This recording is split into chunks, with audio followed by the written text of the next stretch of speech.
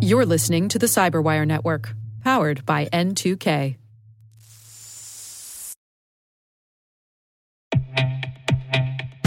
And now a word from our sponsor, SpyCloud, the leader in operationalizing cybercrime analytics. Traditional threat intelligence is a thing of the past. Cyber criminals are stealing vast amounts of credentials, session cookies, and financial data every day, and it's hard to keep up. SpyCloud is the trusted partner businesses turn to fully understand their darknet exposure risk and neutralize threats before it's too late. SpyCloud alerts your organization as soon as an employee or customer's data appears on the darknet, so you can act faster than bad actors to prevent cyber attacks like ransomware, session hijacking, account takeover, and online fraud. With insights from the industry's largest repository of recaptured data, protect the digital identities and systems most important to your business. Get your free corporate darknet exposure report at spycloud.com/cyberwire and see what information criminals have in their hands today. That's spycloud.com/cyberwire.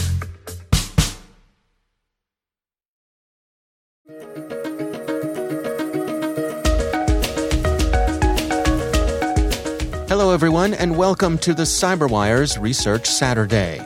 I'm Dave Bittner, and this is our weekly conversation with researchers and analysts tracking down threats and vulnerabilities, solving some of the hard problems of protecting ourselves in a rapidly evolving cyberspace.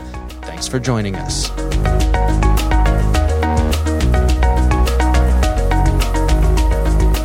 And the question was, well, how many of these outdated dependencies, which might be vulnerable to some serious CVEs, are out there? That's Tomislav Peričin from Reversing Labs, where he's chief software architect and co-founder. The research we're discussing today is titled Third-Party Code Comes with Some Baggage.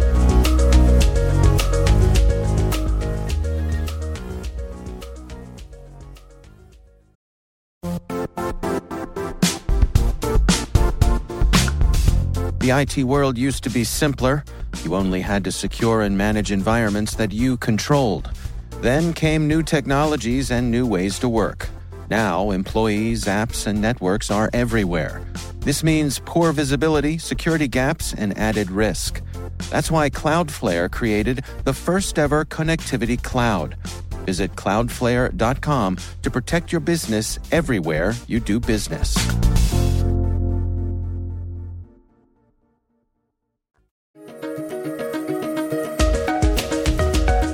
Well, so walk us through how you approach this. How did you all get started on this research journey? Yeah, so we actually scan all these package repositories continuously. One of our core missions is to be able to find any malicious packages which might reside in them. So what we do is we scan things like NuGet and NPM and PyPy and all the other open source repositories. So that drew us to the conclusion of, well, we're checking for malware. What would happen if we start looking for vulnerabilities as well? And how did you go about doing that? I mean, what's the process for digging in here and finding what's buried in these packages? So the package managers themselves host all of the versions of the packages themselves. You can relatively easily go and crawl all of the packages themselves. You end up collecting a vast amount of data. So NPM, I think, is about 9 million different package versions that you kind of crawl and maintain over time. And then obviously after you have all these packages, you start doing static analysis. So unpacking them, analyzing the contents, looking at, are they only using script languages intended by the package manager, or are they also including like native binaries as well? And what did you find here? Take us through some of the results. Well, the interesting bit is that you kind of expect that the package managers kind of serve the programmers for that platform, and you kind of expect them to have only the like JavaScript in NPM world. What we actually uncovered during our research is that all of these package managers, alongside their core missions, have additional libraries and executables for all sorts of platforms. So we found Windows executables for even mobile applications on all these packages. So with that idea, then we said, okay, so we know a lot about analyzing, for example, Windows binaries, and we know, you can have statically linked libraries in those applications. Is this something that developers are actually actively updating as well? So that led us through this path of, making some signatures to identify commonly used compression, encryption, and networking libraries that we know for a fact are updated all the time, and they're updated all the time because frequently vulnerabilities get discovered in them. So with those sets of signatures and doing this large data analysis, we were able to uncover hundreds of thousands of different packages across many different versions they have that actually do still have vulnerabilities which might get exploited. So help me understand here. I mean, is this a matter of people using other snippets of code, open source things, as you said, popular libraries and so on? Is it a matter of them using ones that are out of date and not going through the process of updating them? Is it neglect, or what exactly leads to these being consistently within the things that you're looking at here? Yeah, so it's not on the end user. So the end user uses the package manager correctly. So they say, okay, update all the packages, bring down the latest versions. And the developers of those packages tend to update that code frequently.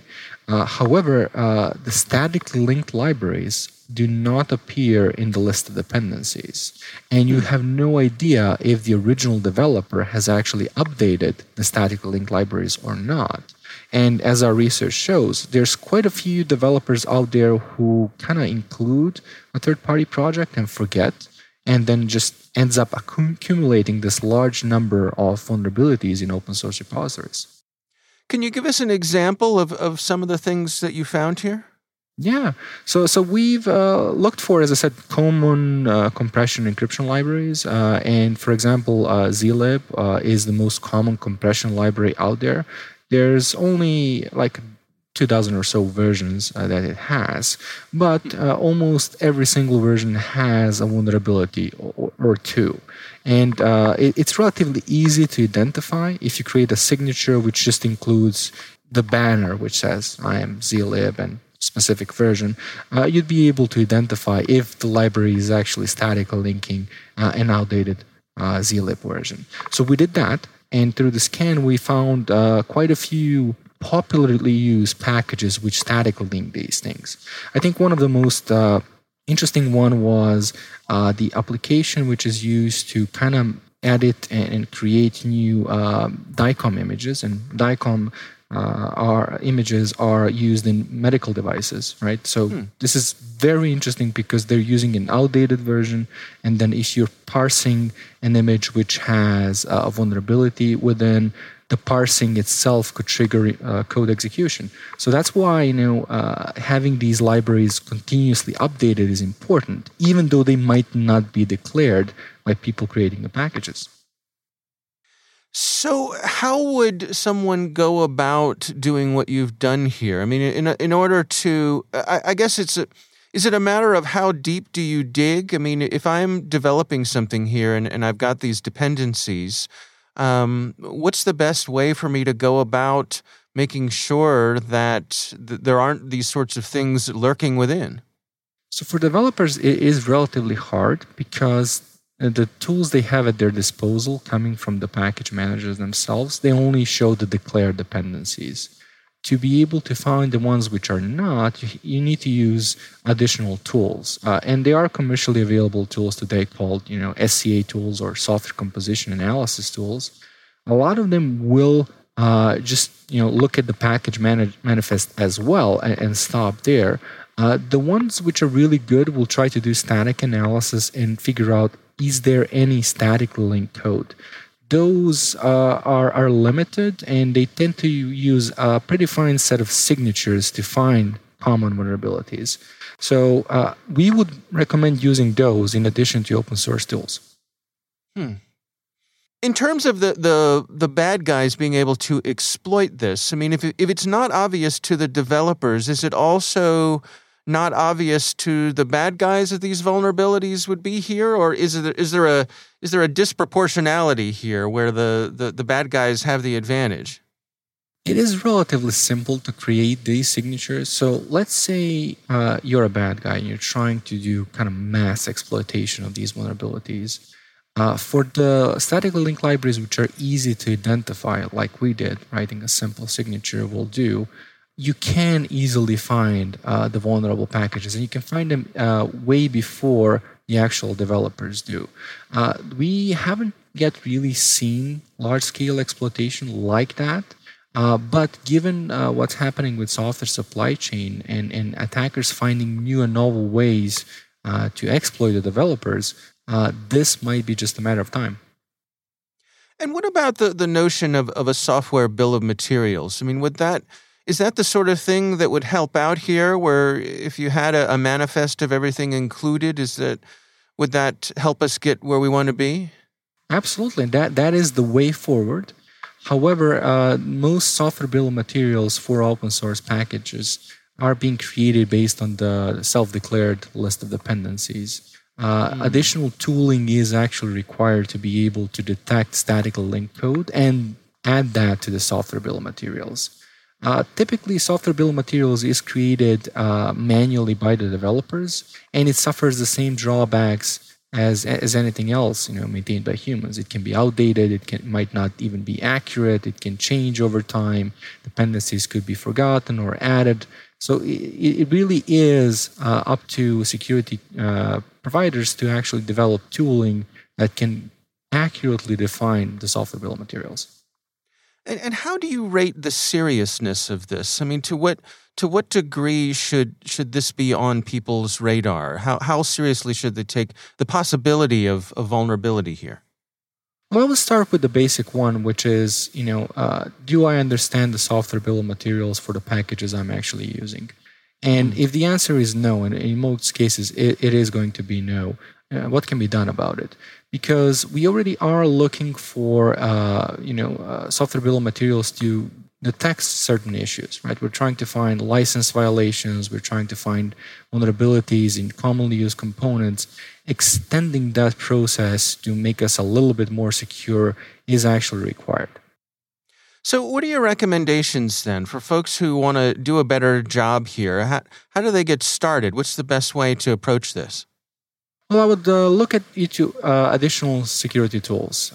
If you are not using any software composition analysis tools today, this would be a good time to start, because we've seen that gaps in protection are actually being exploited by the attackers. So we've seen people misusing the known vulnerabilities. We've seen people misusing the lack of vulnerability mitigation protections enabled. And adding additional tooling, both commercial and open source, is required to start bridging that gap and reducing the actual attack surface, so the packages that we provide to other people and other developers are depending on are a little bit more secure.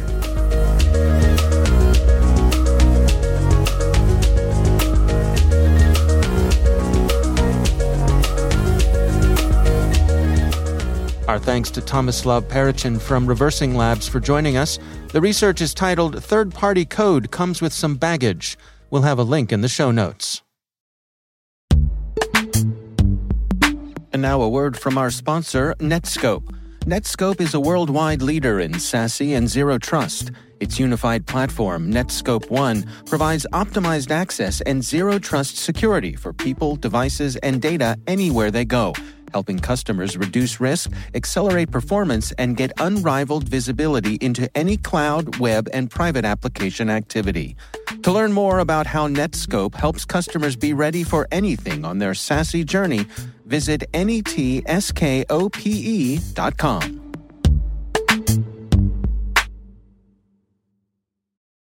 The CyberWire Research Saturday is proudly produced in Maryland out of the startup studios of Data Tribe, where they're co-building the next generation of cybersecurity teams and technologies. Our amazing CyberWire team is Trey Hester, Elliot Peltzman, Puru Prakash, Justin Sabi, Tim Nodar, Joe Kerrigan, Carol Terrio, Ben Yellen, Nick Valecki, Gina Johnson, Bennett Moe, Chris Russell, John Petrick, Jennifer Iben, Rick Howard, Peter Kilpie, and I'm Dave Bittner. Thanks for listening. We'll see you back here next week.